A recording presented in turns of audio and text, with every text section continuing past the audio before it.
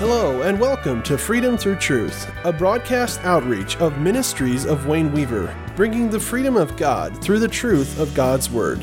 Let's tune in to today's message. Who will this widow be? I don't know anybody up there. Is this truly? Yes, Lord, I'm as dry as can be. Spiritually, dry as can be. But I praise you.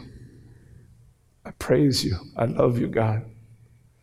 I love you, God. I've died many deaths, and I'll die again. Spiritually dried up, no water anywhere. All kinds of waters that other people are drinking perhaps around you, but you're sitting here today and you're starving from thirst. It seems the words are not coming your way. God is not satisfying you with what you need in your life. But I'm praising Him continually. I keep praising God. I keep praising God. This is what Elijah did, I believe. Now we look at Kings, again, 1 Kings 17:8. And the word of the Lord came unto him, and now I read what he commanded him. Arise, get thee to Zarephath, which belongs to Zidon, and dwell there. Behold, I have commanded a widow there to sustain thee. Verse 10. So he arose and went to Zarephath. And when he came to the gate of the city, behold, a widow woman was there gathering sticks. And he called her and said, Fetch me, I pray thee, a little water in a vessel that I may drink. And by the way, could you bring me a little bit of bread? This is what he said. He said to this widow woman, now this widow woman came out to the outside because it's probably too dry and there's nothing on the inside. She came out to the city gate, just stepped outside a little bit, and all she wanted was 2 sticks. She said like this, okay, so you're a prophet. Yeah, okay. She didn't know this, perhaps not. But so you're asking me for water and you're asking me for bread? It's just me and my son. It's all that is in my house, and I have just a little bit of flour yet. It's a handful that I have, and then also just a little bit of oil in a cruse. And it's not much. And I don't know that I have enough for you, because I came out here to gather these sticks, and I want to come back and make a last little loaf of bread for my son and I, and then we're planning on laying down and dying because we have nothing else. Oh, really, God? I thought I heard from you. Here I was imagining that I would come to this city, and there was a widow woman in there. She was wealthy and rich and everything. She had all kinds of barrels of oil and all kinds of flour.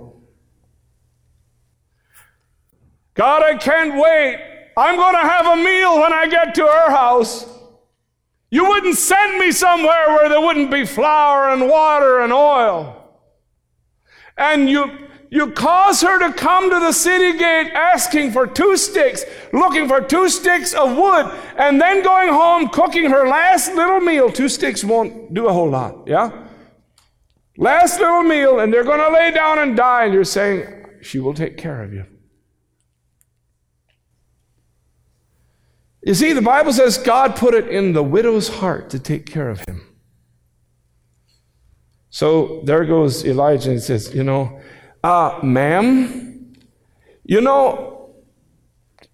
I'm really hungry. Just bring me the piece of bread, all right? Just give me the first.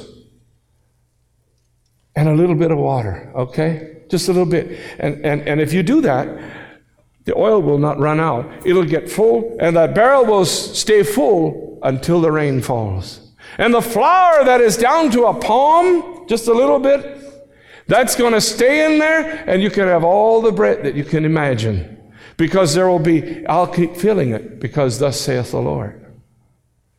I wonder if I said the right thing, because God also told me to go down the brook of Cherith and drink, and He didn't give me water anymore. I hope this will work. God, can I trust you now?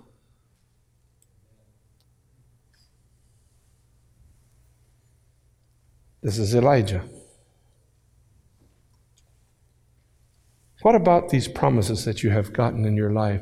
What about the Bible that you read and it says certain things about your life, and you read them and you say, yeah, according to the Word of God, it shouldn't be this way.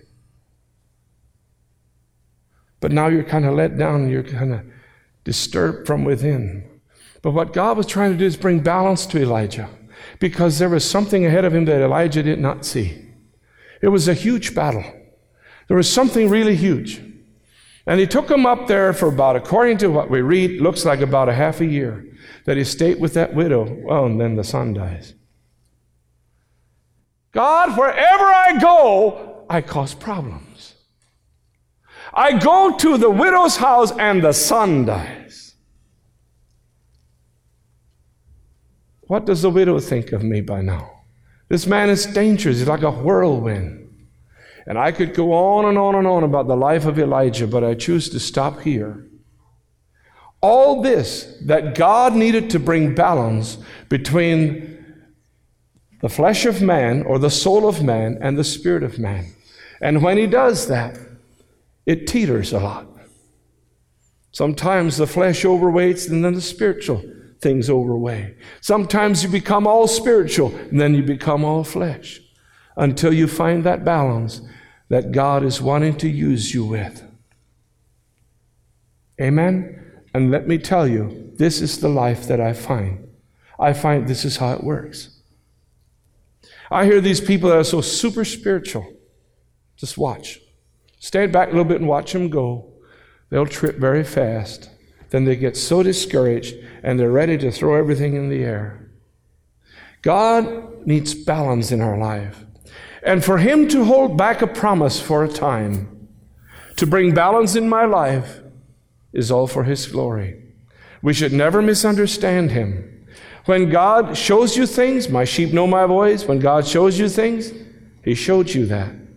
Sometimes before He can do that, He needs to bring balance in your life.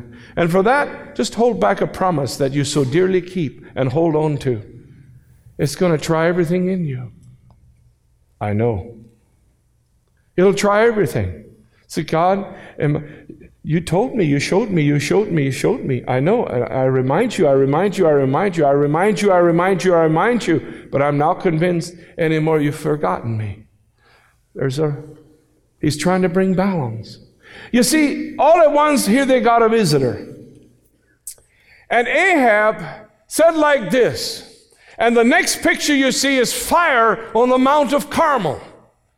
The fire came down because he stood in front of all those Baal prophets. And those Baal prophets, in our terms, they have guns, and they have big guns. They could have just gone in their eyes.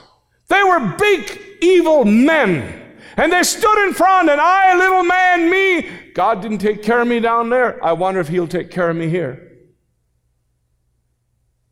At Cherith. Okay, so Ahab went and he met him and so forth. You know the story.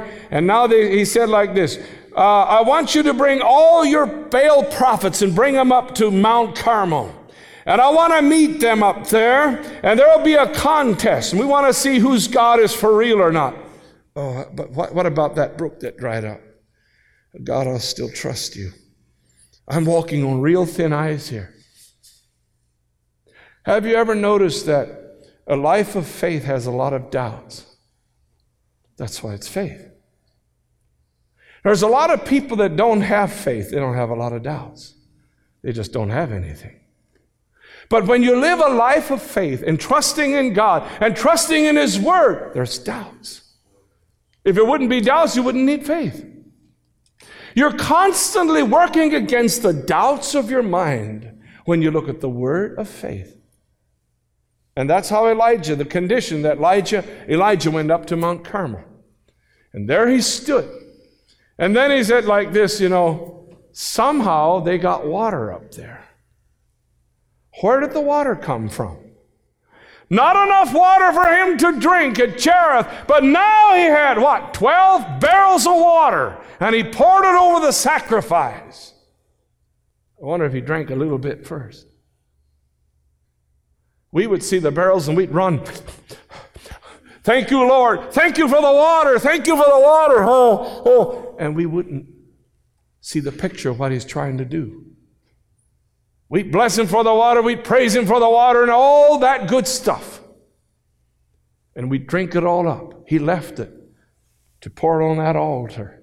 And the next thing you see is the fire of God coming down. And now the next thing you see, and may I say this, all what I've just said, all that inner turmoil and inner hurt that he went through and misunderstanding and things of this nature that try to bring balance in his life, all this to be down at the brook of Kishon cutting the heads off of those men. And then he says the verse that is so sweet, I hear the sound of abundance of rain, because the Baal gods have stopped, the Baal prophets have stopped speaking. All the broadcasting and all the things they said, do this, you'll have water, do this, you'll have water, for 3.5 years proved it was wrong. But when the heads came off and they couldn't speak lies into their ears anymore, Elijah says, I hear the sound of abundance of rain. And you know as well as I do, there was no cloud in sight. From there he went up in Mount Carmel, several thousand feet high. I've walked it, I know right where it is, right behind there, and he goes all the way up, and he puts his head, it says his head between his knees, and he prays for water, for rain. And then he sent his servant, go look over the Mediterranean Sea and see if there's any water coming or any clouds. Nope, nothing. He prayed it 7 times, and finally something as small of a little hand. Last time I was standing there, we saw that almost identical thing, the size of a hand, a cloud. It was a cloudless day. Some of you remember that. It was a cloudless day, and all at once out over the Mediterranean Sea was like it was the size of a hand. We saw that little cloud. Oh, we were reminded of that immediately. I hear the sound of abundance of rain. All this to take a man through all this to allow rain to come back. We need revival in the land, don't we? Some of our lives are pretty dried up. There's a lot of church-going people in this world that are pretty dried up. They're not drinking anything that sustains them. And we need revival. We need revival. But the Baal gods are prophesying falsely to us. And so we believe what the Baal gods say. I believe that Elijah, when he was down at the brook of Cherith, if the musicians would come forth and the singing group would come, I'm almost finished. If you look at that picture and you see that Elijah, when in the brook of Cherith, he heard the noise and the words of Baal. If you would just give up, you'd have rain. I'm sure he heard everything, every imagination that went through him, that he went through at that moment, to bring it to question what God really said and to say, God, you really let me down. I look back in my life and I look at some things that God showed me perhaps many years ago. And I can marvelously say I've seen many things where God showed me and it happened. Things that he did, it was an absolute miracle. But I also know some things that I know he showed me, it's not happened. So what am I going to do? What am I going to do? Give up on God's promise? Well, how am I going to deal with this? Number one, God is needing to bring balance in my life. If you're all spiritual, you'll be out of balance because you're in the human flesh. If you're all flesh, you're out of balance because you're not spiritual. There has to be a balance in our life. Remember, it doesn't say flow in the Spirit, it says walk in the Spirit. And to learn to walk in the Spirit means movement of ourselves. We have to move. We have to make movement. Walk in the Spirit, not flow in the Spirit. There's people, they just want to flow in the Spirit. They'll fall as flat as quick as can be.